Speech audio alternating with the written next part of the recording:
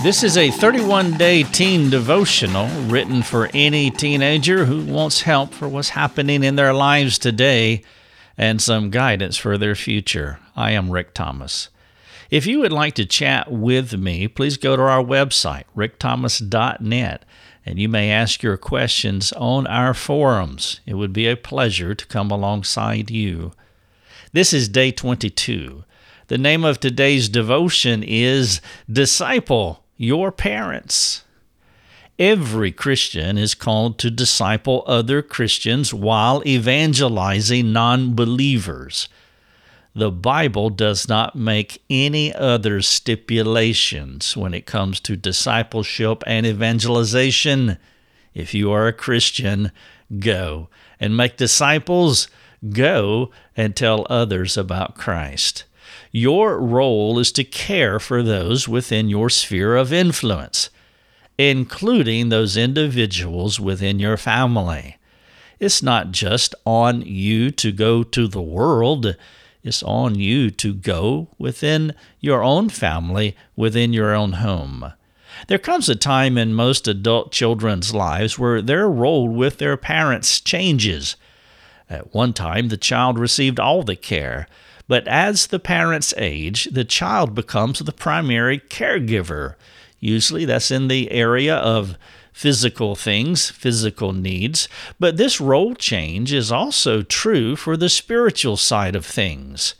Though spiritual care should happen long before the parent becomes elderly, if you are a believer, has God saved you? And if you are a spiritually maturing teen, you are growing in grace and knowledge of our Lord and Savior Jesus Christ, well, guess what?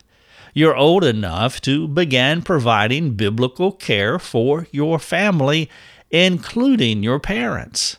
It is one way that you can honor them. Some believers become caught up in convoluted definitions of what honoring parents mean. They perceive bringing corrective care to their parents as not being loving. This wrong assumption is far from the truth.